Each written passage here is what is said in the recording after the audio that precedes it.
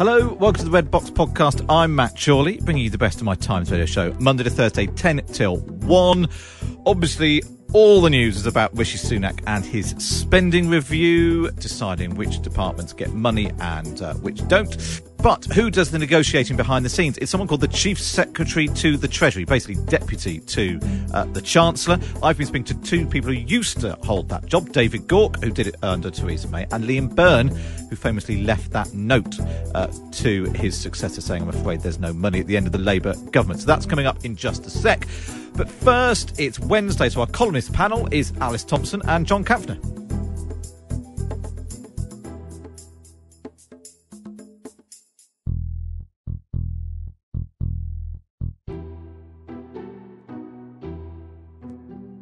Let's start with this story about how the Home Office broke equalities law when it introduced its hostile environment immigration measures. The Equality and Human Rights Commission, of course, not so long ago, was finding that the Labour Party had broken equality law. This time it's the Home Office, under Theresa May, obviously imposed this hostile environment policy, is now being found to have broken equalities law. Why can no one stick to equalities law, I suppose, is the first question, Alice? I think it's an incredibly difficult area because you're never quite sure what you're allowed to do and what you're not allowed to do and the language around it. And I think companies do find it hard and there's a whole industry is trying to work it out. I think this one's slightly different just because immigration is so unbelievably emotive as a subject anyway that you have to get it absolutely right. And I think everyone felt very difficult anyway on either side about this issue of what we were going to do, mixed in with the whole Brexit debate and what we felt about Britain. So I think it's more than just about equalities here. I think it's about how we felt about ourselves and how we felt who we were as the British as we were going through Brexit. And you know, the Priti Patel's language and actually Theresa May's language as a Home Secretary changed very much over the years from what we'd been used to actually in the first decade of the century. What do you think, John? I mean, there's a I suppose there's a tension, isn't there, between governments pursuing the policies they were elected on, and then falling foul of equalities law. It also just reinforces the criticism of that period of government that it just went too far, that hostile environment. Yeah, but it's not a recent thing. I mean, I remember Michael Howard's pitch when he was briefly Conservative leader during that period when they were properly unelectable, the "Are you thinking what we're thinking?" type approach. And in a way, this whole area seems to bring out the worst in people, or maybe it attracts a particular type of person. And it may not just be a particular thing pertaining to the British Home Office. It may relate to all interior ministries around the world. It's the nasty ministry. It's the ministry that does unpleasant things to people. And a lot of that is around immigration. And you can understand in some ways the frustrations when people are denied immigration status. It seems to take an inordinate amount of times to remove them. And when you see people being removed, and anybody who's been on planes once in a while will have that awful sight of somebody being handcuffed and chucked on a commercial flight. And then there's usually some sort of furore around it. It's a horrible, horrible situation. But even after the Home Office professed to have learned the lessons, there was a story only a few weeks ago, which was they were behaving just as badly to those very same Windrush victims who were in the process whereby they were trying to seek their compensation. So they were bad once and they're bad again. And there just seems to be something perennially dysfunctional about that place. Yeah, and as we saw last week, you know, even the relationship between Priti Patel and the officials that work for it, it just seems to be a massive problem that no one can necessarily get a handle on. Let's move on and talk about good businesses versus bad businesses. A really, really interesting interview with a guy called John Roberts, who's the boss of AO World. in the Times today. He's saying that retailers that paid out dividends after they got a big boost in their sales during lockdown should consider handing back millions of pounds of taxpayer support. Obviously, some businesses have had business rates relief. Some did use the furlough scheme, although and some of them have agreed to give the money back. John Roberts saying that executives should go and ask their mum if she would be proud of their behaviour. Is this a good test of morality, Alice? Well, I think it's a great one, actually, because I think that everyone at the moment is thinking about what they're going to do with their parents at Christmas. And I think that probably there is a sense, really, of fair play that's really coming out now as we come to, we hope, the end of the pandemic, of who seems to have benefited when they shouldn't have. And I think the supermarkets are a particular example where they've been phenomenal and they really were like an extra service.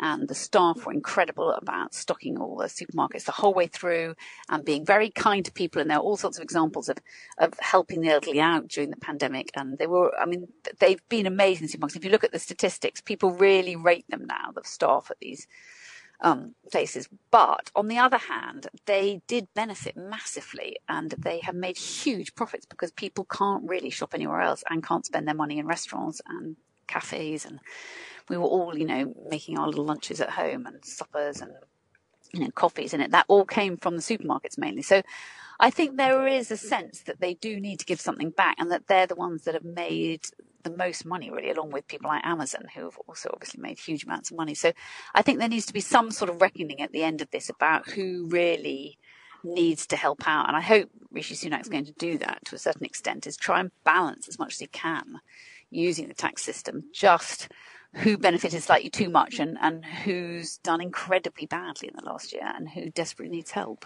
Can we divide business up into the goodies and the baddies, John? Yes and no. I mean, I think on COVID, and a lot of this predates COVID, on COVID, there should have been some fairly straightforward rules around the furlough. And okay, that was brought in at great haste first time round, but they could have adapted it as they went along. One is, if you receive any form of government support during this period, you are not allowed to pay dividends. And there would be extra rules around senior management and CEO pay.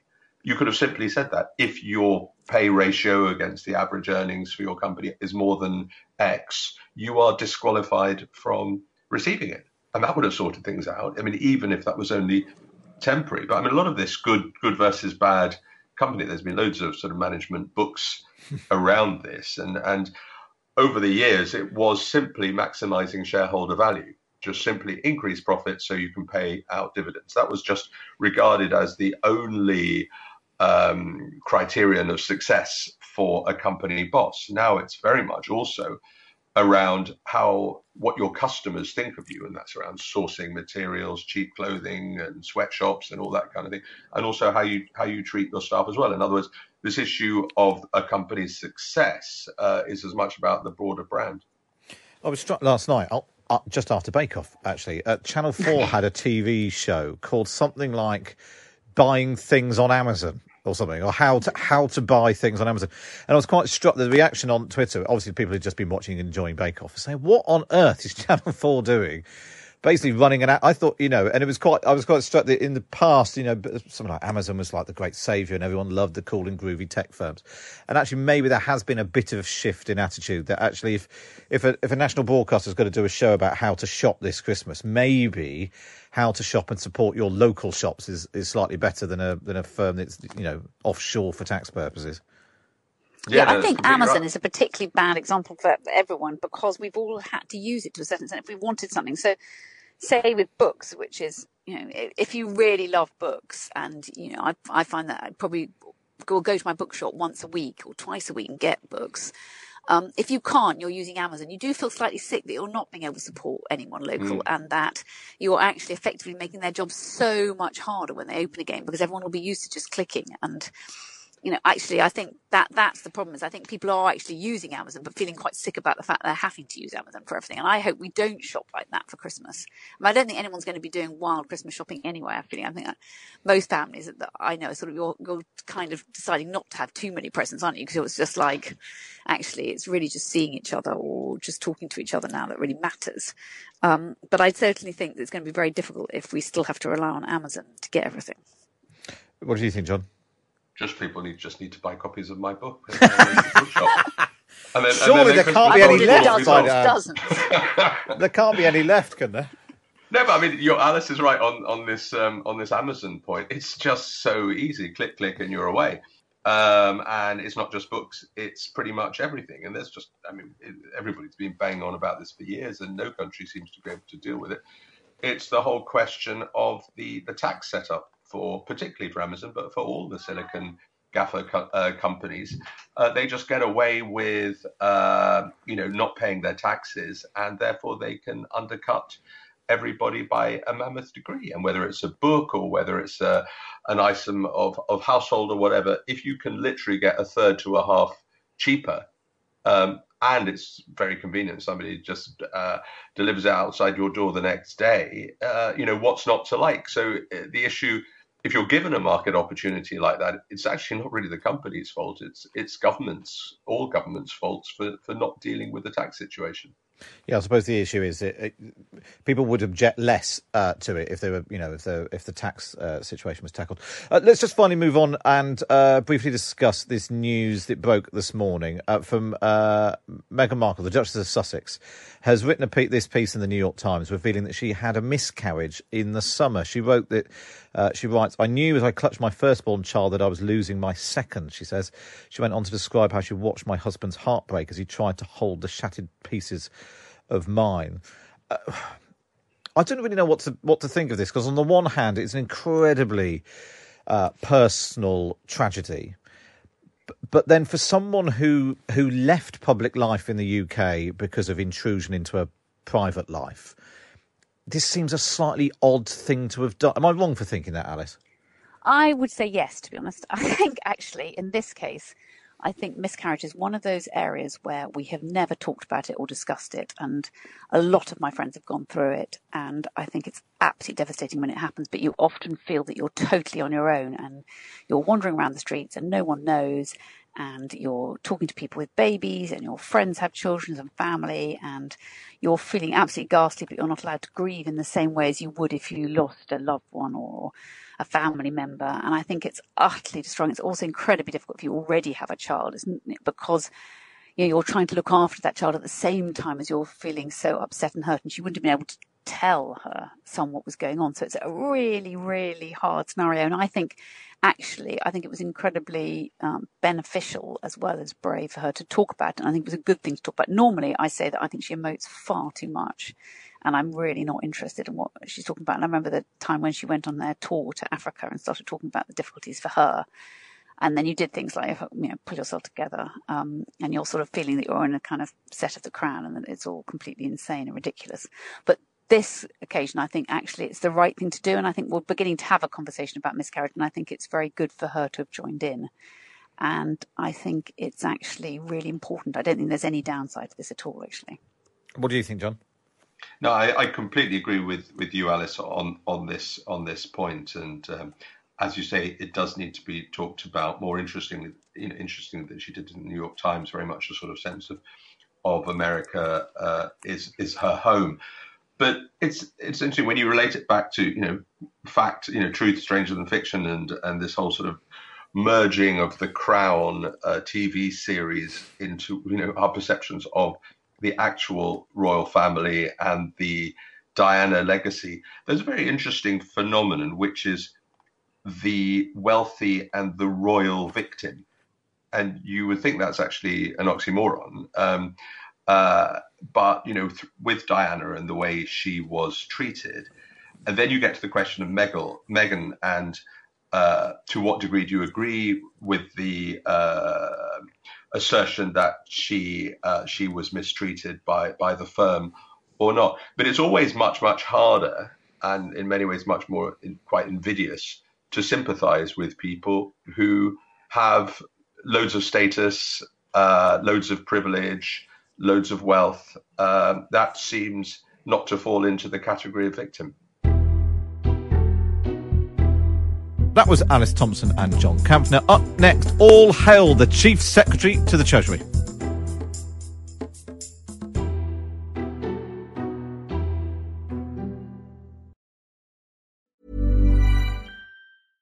Cool fact, a crocodile can't stick out its tongue. Also, you can get health insurance for a month or just under a year in some states. United Healthcare short-term insurance plans, underwritten by Golden Rule Insurance Company, offer flexible, budget-friendly coverage for you. Learn more at uh1.com.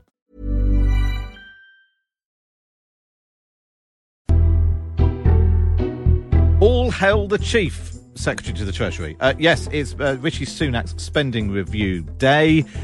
So we've been taking a look at the role of Chief Secretary of the Treasury. It's basically deputy to the Chancellor. It's a ministerial role which controls the purse strings in government. It's currently Steve Barclay who does the job of negotiating with every other minister about the money they get or the cuts they have to make. So I've been speaking to two former Chief Secretaries, former Tory Minister David Gauke and Labour's Liam Byrne, who left that note to a successor in 2010 saying, I'm afraid there is no money. But I began by asking David Gauke what exactly the Chief Secretary to the Treasury does.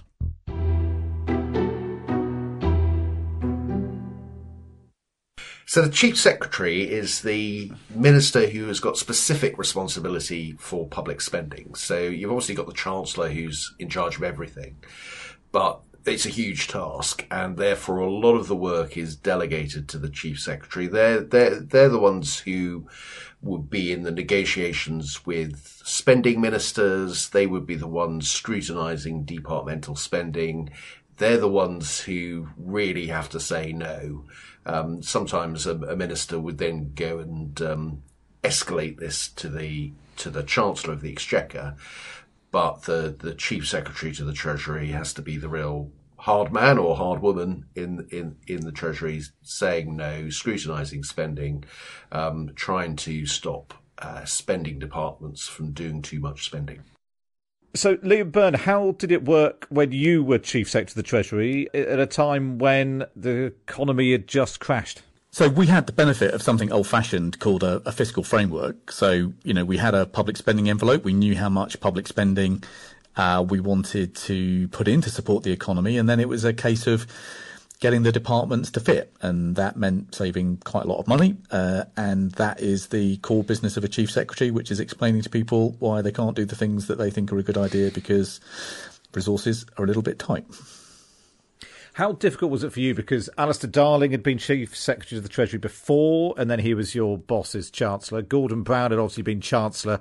He was then Prime Minister. Everyone seemed, everyone around you is an expert in how to balance the books. So how difficult was for you to do your job? Well, it was fine. I mean, the thing about prime ministers and chancellors is that they like to make people happy, whereas the chief secretary's job is to make people unhappy. So the dirty secret of British politics is that people are pretty happy to outsource the difficult conversations and the talking turkey to the chief secretary, and the chief secretary has got to enforce the decision because the budgets that you've got are not infinite, they're limited, and you've got to try and get everything to fit within a public spending envelope, which in my case was about 600 billion quid. Is there sometime a case where a chancellor might be, give the impression of being open to the idea that the MP or the minister has put forward, and then leaves it to the chief secretary to be the bad guy who actually then puts the kibosh on it? Yeah, it can be a little bit of that. It's really important for the Chancellor and the Chief Secretary to work closely together. And sometimes it suits the Chancellor to let the Chief Secretary to be the bad guy. Sometimes it suits the Chancellor to be the one who says, "Oh, all right, okay, he or she is being a bit too tough. I'll let you get away with this, or you can do that." But if they're on a completely different page, then it's really undermining. And so, I mean, thankfully, I was the time I was Chief Secretary to the Treasury. Philip Hammond was Chancellor, and he is one of life's natural Chief Secretaries to the Treasury. So it was quite easy to work with him. I don't think he ever particularly undermined anything I was trying to do. And how I'm really interested in the behind the scenes haggling. Do you go to a department and saying, we're thinking of giving you this much, and they say, that's nowhere near enough, and then you get embroiled in some haggling, or do they come up with this is how much we want, and you say, yeah, you'll be lucky? How does that sort of work, that process, and how does it play out? It can be a bit of both. I mean, when it comes to spending reviews, which is where you're working across government, you are working within what they describe as a spending envelope, and therefore you tend to go out. The Treasury goes out to the departments and says, right, we need to see your plans, whereby you find savings of X%, Y%, whatever it might be. There are other occasions where you might be coming up to a budget or an autumn statement where, in fact, you have got a department that goes to the Treasury and says, look, unless you give us some more money, we are going to run into these problems. In that case, the Treasury is trying to beat down the bid by the spending department. In other cases where the spending departments, where the Treasury says, right, these are the savings we want, the spending department is trying to beat up that number, trying to move that number up and sort of say, well, we can't do that, but we can do this. And you genuinely end up with some haggling. And actually, the point where it gets to the ministers, to some extent, the ministers are the ones who find it easier to compromise, because spending departments will always want more money. That's the nature of spending departments. The Treasury will always want to give less money. That's the nature of the Treasury, and officials sort of perform those roles. By and large, ministers can see the other side of the argument a bit better. So, if you're a spending minister, certainly in the governments in which I served, we were, as a government, committed to trying to get spending under control. Now, in those circumstances, you would find that ministers would understand why savings were going to be necessary. But as a minister, as a politician, as chief secretary to the Treasury, I would also understand that ministers had political problems and one would want to help them out. To be honest, it would very often depend upon the particular departmental situation. I mean, I was in one of the curious things I had was that when I was chief secretary, the Justice Secretary was Liz Truss. And the Ministry of Justice had some real financial problems, and I actually was involved in saying, okay, have some more money, you need some more prison officers, we will fund that. And then about a year or so after that, I found myself as Justice Secretary and Liz Truss was Chief Secretary to the Treasury. So we'd kind of go into meetings and one of us would say, well, I know what your notes say and I know what my notes say and you know what my notes say. We can kind of, cut to the chase a little bit, work out, both sides would understand where the other side was coming from. But is there a bit then of when you start saying, well, we couldn't possibly cut that, and she says, oh, come on, I know you can cut that, or vice versa? Oh, yeah, absolutely. Yeah, you would sort of say, oh, they always say that. And I said, well, yeah, that's true, because you used to say that. So, we would both be quoting each other's words back at each other from, 18 months previously. But to be honest, it was quite helpful because I could say, well, look, this is sort of, as a spending minister, as the Justice Secretary. I mean, you know what the problem is here. You know how difficult this could be. So ministers generally would be the ones who would be able to find a way of compromising, and that would be. That would be important, because otherwise the officials just tend to lock horns and you don't get anywhere. And what about when you're trying to find savings? Because I think it was earlier this year even, Boris Johnson let it be known he wanted to possibly slaughter some sacred cows to go after, savings and making sure money wasn't being wasted, apparently not noticing that there had been 10 years of austerity before. Is there always money that could be saved in Whitehall? Or is Rishi Sunak already going to be struggling to do that after 10 years of ministers being told to cut back? It gets harder. There were savings that could be made when we came in 2010. There were things that could be done, and it was easier to do. For example, we've heard about this week, public sector pay. When we came in 2010, public sector pay had been growing pretty strongly for several years. We've now had very considerable pay restraint for 10 years. It's harder to go back to public sector pay. I think he's going to have to, but it becomes harder. Sometimes there are things that you can constantly do just because there is scope for more efficiency through use of technology, for example. I mean, one of the things that I've absolutely no doubt the Treasury is thinking about, given the experience of the last few months, the different ways of working, what can they do with the public sector estate? Do they need as many officers? Can people work from home more? Therefore, you need less office space. There's some savings that you can find there. But look, by and large, public spending has been tight for 10 years.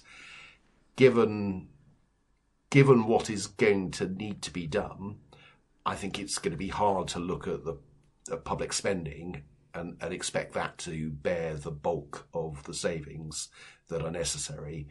Fiscal consolidation, to use that phrase, is going to have to rely pretty heavily on taxes rather than spending on this occasion. It's a different set of circumstances than in 2010. So, Liam Byrne, who was good and who was bad? Which of your former cabinet colleagues were ready to settle and who haggled right down to the last minute? I'm not going to name the bad, but I don't know whether David has kind of unfolded this strategy, but basically you go in with a bunch of departments who want to settle early, and you want them settled early in order to give examples to the others. You then have a bunch of departments who are going to be bloody awkward, and therefore they're going to be in the end game. And then you've got this kind of grey middle ground where you're just trying to make as much progress as quickly as you can. And so, but the conversations that are best, I mean, I remember in particular Andrew Adonis, and indeed his permanent secretary, Mr. Devereux, and they were superb because they knew what they wanted to do. They wanted to try and get High Speed 2 done. They had a pretty clear sense about how much in savings we were going to be asking for them, and they'd given quite a lot of thought to how they were going to restructure their budget and indeed postpone or cancel things in order to unlock their ambitions. And so, although we had to inflict a degree of pain on their budgets, they had a game plan. And when you've got people who know what they want to do and are prepared to be upfront and honest about some of the sacrifices they want to make, the conversation goes rather smoother. Was that your experience as well, David? Yeah, I think there are two approaches in terms of spending ministers. Some would want to go with public pressure. They'd get stuff in the papers. They'd make a nuisance of themselves and make it sort of politically as difficult as possible not to give them what they want.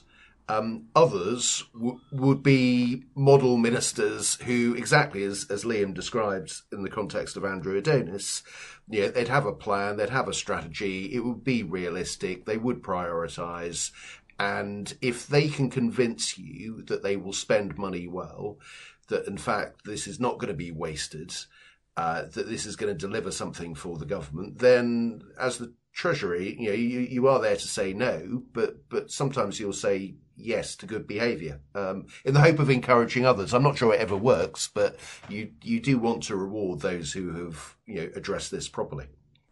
Liam, looking ahead to obviously Rishi Sunak and the spending review, what would you think he should be doing? It's difficult to try and find savings after 10 years of austerity. What do you think he should be looking at? So at this stage, I don't think Rishi should be looking for savings. The head of the IMF, the head of the World Bank, they're really clear about their message to advanced economies, which is to do whatever it takes to get unemployment down. We know that high levels of unemployment cause engine damage. They scar people's earnings for life. They damage the trend rate of growth in the economy. What Rishi should be doing is bringing forward the capital budget. So he's carefully put aside a number in the last budget, 358 billion in capital spending over the next 5 years. He should be trying to bring about a quarter of that forward in a good old-fashioned Keynesian demand-side stimulus to get high levels of unemployment down in places where it's spiking over the course of next year. David, do you agree with that? Not entirely. The problem here is that I think if you can find savings, you should find savings. I would agree with Liam that this is not about net reductions in spending at this point. It's too early in the recovery. Well, the recovery hasn't begun yet, but it's too early for that. But nonetheless, if you can lay the groundwork for finding savings, you're going to need to find some savings in the course of 2, 3, 4 years down the line. So if you can lay the groundwork for doing that, I mean, any savings you make now, you can plough into additional spending. On capital spending, I agree with Liam in theory, but the government has got very ambitious plans on capital spending. The history of governments of all colours is that they can't spend that money as quickly as they intend to. There is a bit of an optimism bias. These capital projects take longer than the government usually anticipates. If it can bring anything forward, then great. But the experience of Liam's time and my time is that it just wasn't possible to bring these things forward. Try as best you can, but I wouldn't rely on that. I want to talk about Rishi Sunak and his, he's a bit flash sometimes, whether it's on Instagram or his photos of him wearing a hoodie and all that sort of stuff. I think it's fair to say that, Liam, your old boss, Alistair Darling, I'm not sure he's ever been described as flash before. I don't think he owns a hoodie either. I'm pretty sure. David, when you were Chief Secretary of the Treasury, was that with Philip Hammond? Are you aware that he owns a hoodie? I'm not aware that he owns a hoodie. I'm not aware that he's ever been seen in public without a jacket. So I'd be very, very surprised if he'd ever be photographed in a hoodie. Is it a risk for a Chancellor at a time where they are going to, Rishi Sunak is going to have to make difficult decisions, to be doing all this stuff with putting his signature on Instagram pictures for all the good news? Because at some point he's got to own some bad news as well, David.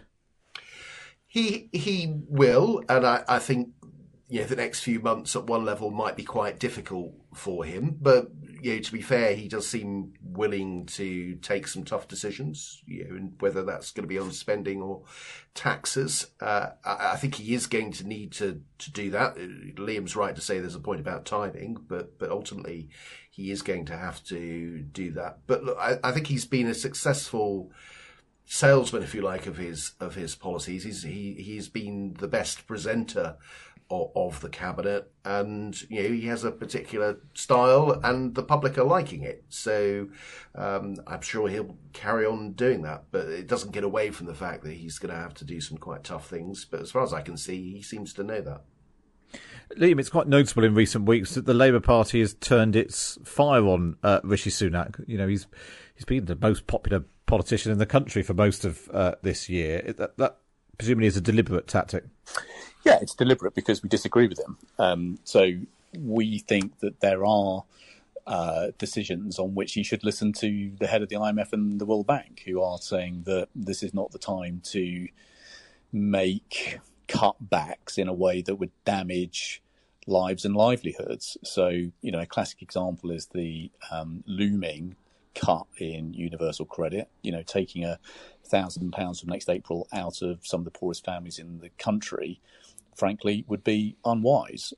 We've got food banks in Birmingham, where I'm talking to you from, who are still struggling because they're running out of food, because demand is so high. Equally, as I've said, we think there's a strong case for bringing forward a much more vigorous capital stimulus, because if you're investing in things like retrofitting, that is good for the environment, it's good for tackling energy poverty, and it's good for jobs as well. And that's where, in a way, capital spending and capital projects have moved on a little bit from David and I's time. So whereas, David is right to say in the past, it was sometimes difficult to get big capital projects out the door because often we were trying to build very significant bits of infrastructure. If you're talking about retrofitting, that's a very different kind of scale of activity. It's good for white van, woman and man. It's a much smaller scale investment if you're thinking about the individual project, but it adds up to something very, very significant. So there are different ways of getting the money out the door, I think, now. I think you'll hear a lot from Rishi about the green recovery. I mean, I think that is probably a new bit of public consensus. But, I think the reason the political attack on Rishi has sharpened up is because he appears to be the guy in government taking the decisions, and we think some of the decisions should be better. Just before I let you go, Liam, I've obviously got to ask you about the note. Yes, when you left government in 2010 and left the note, I mean, an entirely factual note saying, "I'm afraid there is no money," but it really, to your successor, David Laws, who also ended up not being there for very long. It was as a political prop. David Cameron was still brandishing it 5 years later, the 2015 election campaign. Presumably, you wish you'd never put pen to paper. True. I mean, I thought I was honouring an old Treasury tradition. I mean, it's a tradition that goes back to Winston Churchill, actually, and indeed Reginald Maudling. I couldn't have predicted that Mr. Laws was going to be my successor, and I'm afraid it was a foolish thing to do. And my only comfort is that Mr. Laws and Mr. Cameron and indeed Mr. Osborne are no longer members of the House of Commons. Did Yvette Cooper leave you a note? Because obviously it's slightly different because you were both in the same party, but you replaced Yvette Cooper. Did she leave you a note? I'm afraid I'm going to honour, actually, what I thought was the old tradition, which is that correspondence between honourable members is between honourable members. That sounds like she did, but you're not going to tell me what it said. What about you, David? When you left the role, did you leave a note on the desk for Liz Truss? I didn't, actually, and I don't think I got one from Greg Hands either, but I'm afraid I ruined the tradition for everybody. I know, I think, exactly. After Liam's experience, who's going to do that? Well, that's it for this episode of Red Box. If you've enjoyed it, don't forget to subscribe wherever you get your podcast from. Maybe even leave us a rating because it helps with the Mumbo Jumbo charts. We release an episode every day, Monday to Thursday, featuring the best bit of my Times Radio show. You can listen to the whole thing Monday to Thursday, 10 till 1. It's available on DAB, online, via smart speaker or on the Times Radio app. And if you want to read more about all of the stories we've been discussing, then go to times.radio/subscribe.